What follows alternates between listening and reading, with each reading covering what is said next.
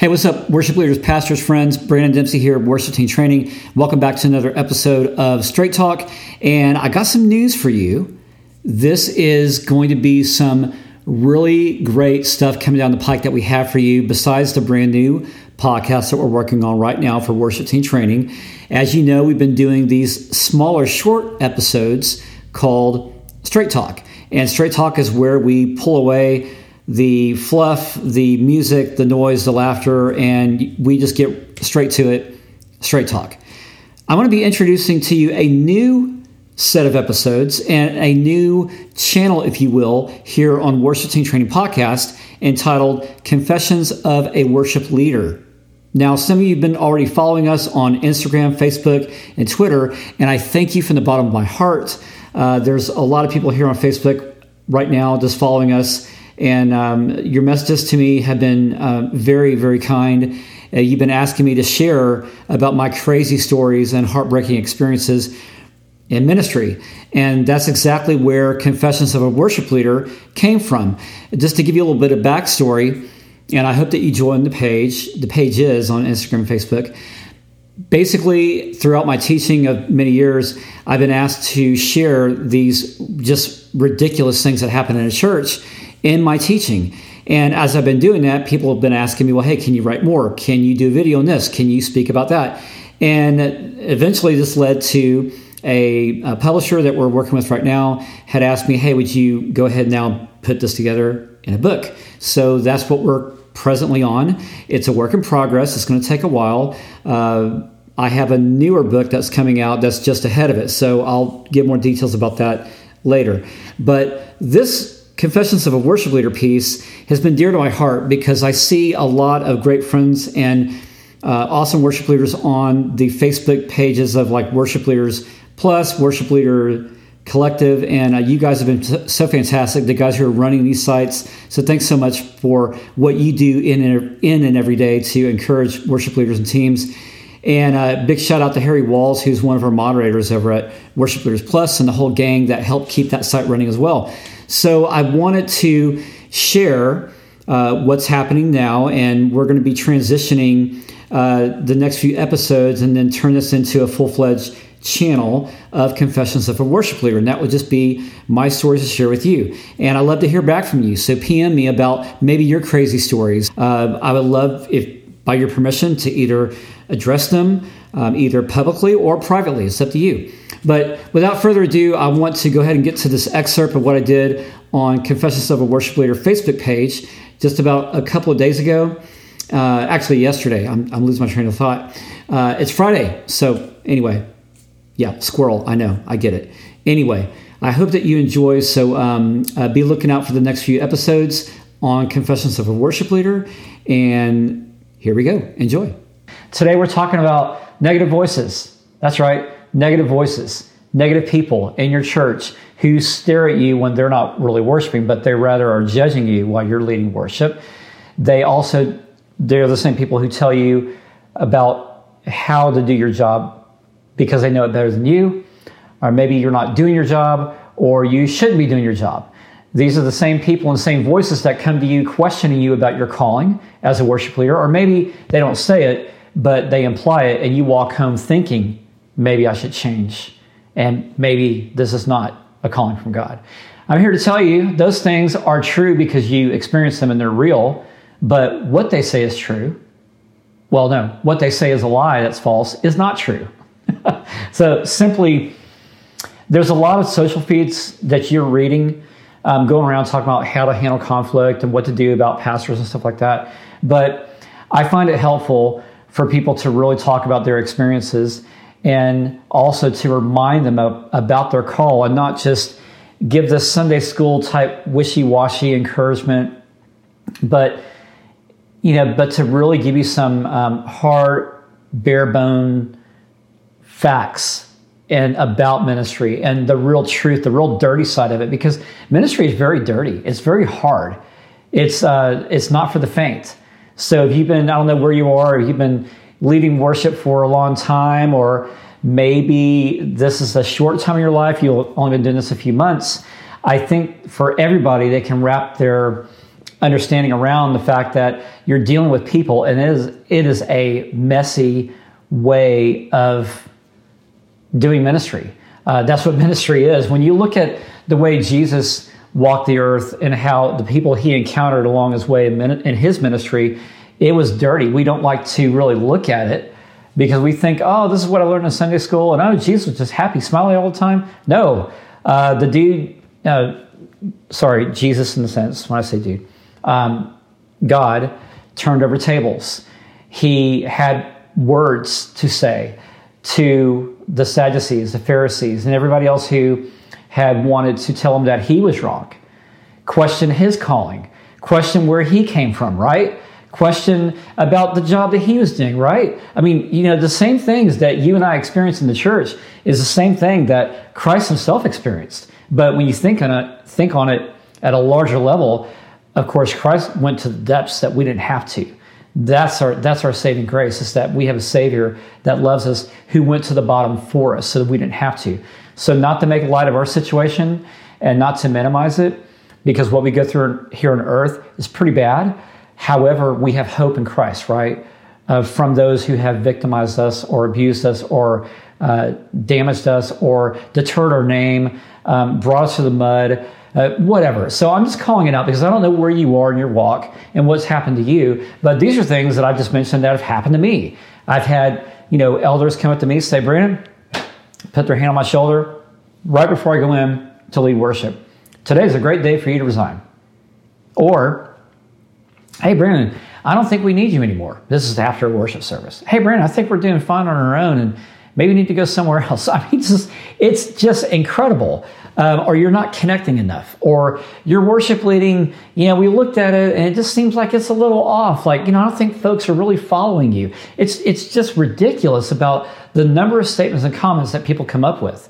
And then at the same time, they question your spirituality. They question your ability to lead worship. They question your calling. They even question your own personality, your own personhood, your family.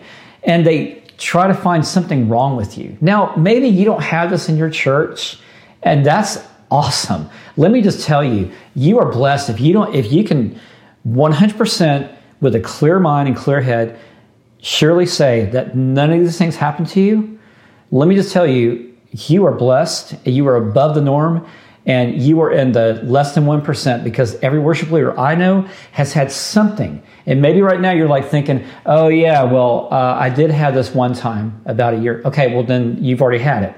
Okay, so I think that most of us can benefit from each other's stories, right? And that's the very reason why I wanted to create this site and share you with mine. But about negative voices and negative people in the church, let me just first say, when you're in ministry, you sign up for it, plain and simple. I don't mean that you sign up to be with negative people. That's not what I'm saying. What I'm saying is that when you sign up for this ministry to do, and you agree with God and say, all right, God, I'm going to follow you in this calling, and this is it, I'm going to do it, just know it's going to come with the whole territory of people that have the negative voices, people who have the negative comments to say and their judgments and everything about it.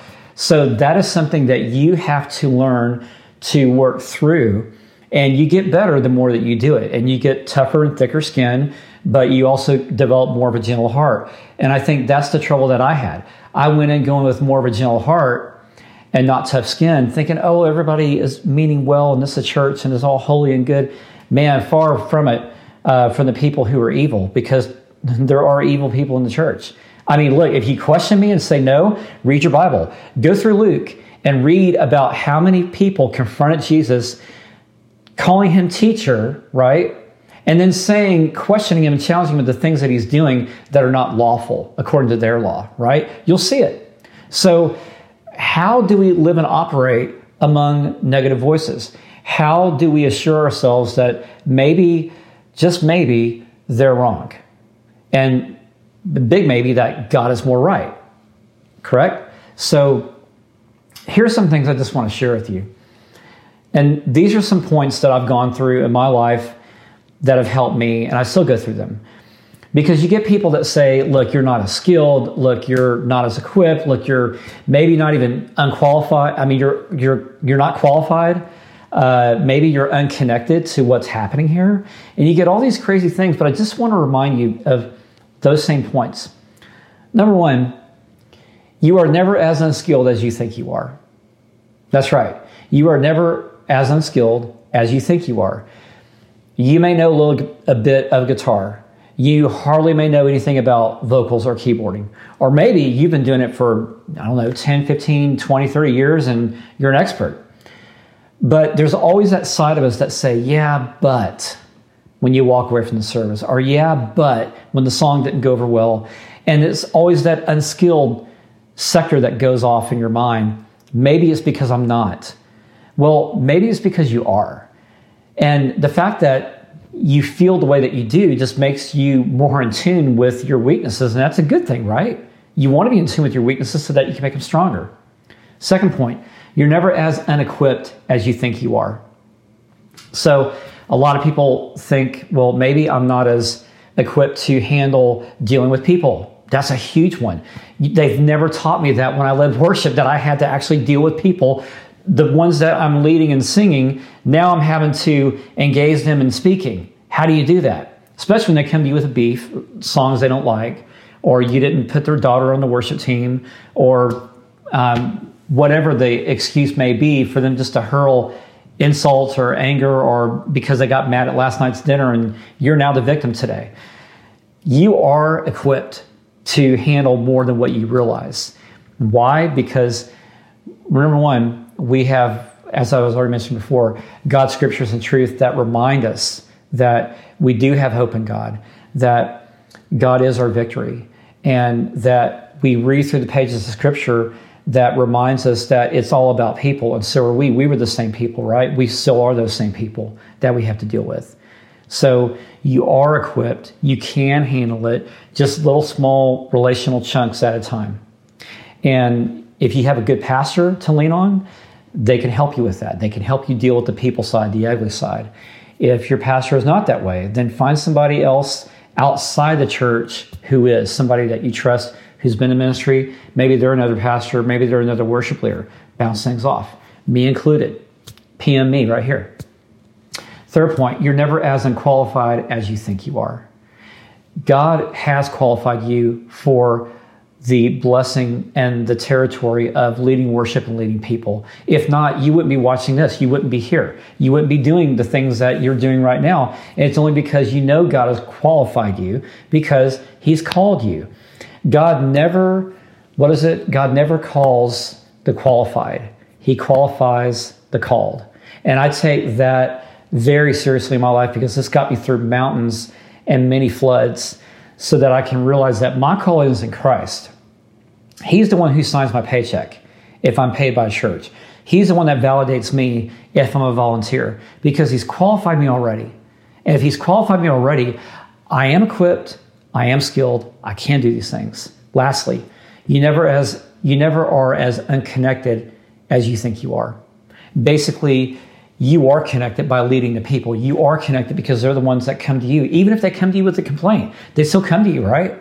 Isn't that interesting that maybe you don't think that they don't like you or they're after you, but they come to you anyway.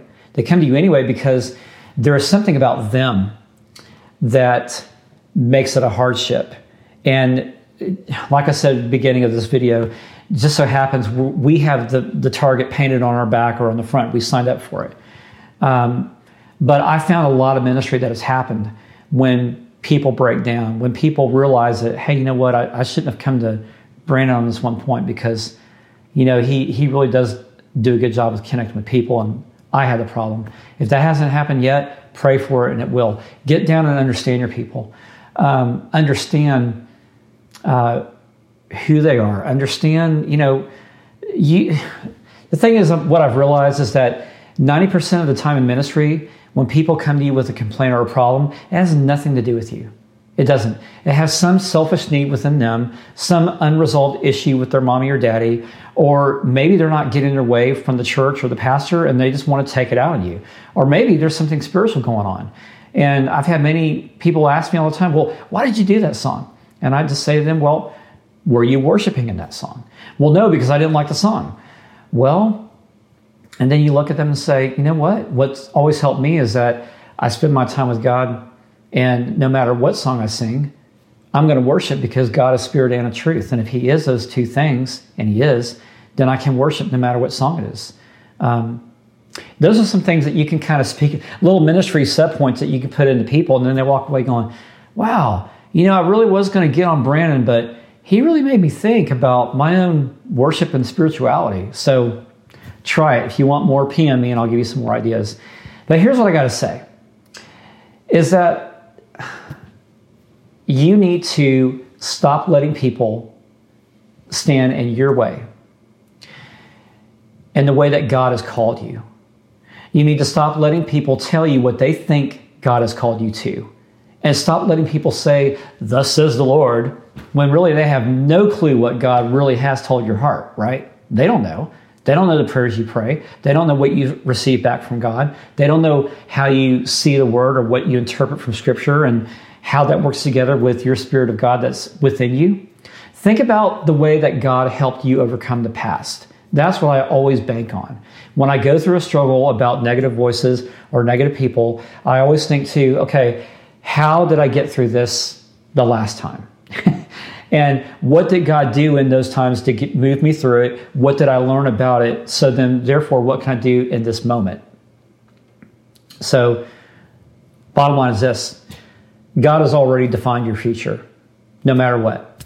You don't need to question that. Other people may, but that's something that you don't have to because God's already figured it out. So to them, it is a worry. Let it be a worry for them.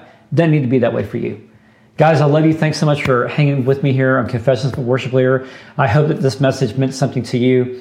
And again, PM me right here on either Facebook or Instagram, Twitter, and let me know what's up. I'd love to help you. And I look forward to seeing you back next time here. So thanks. Love you. Bye.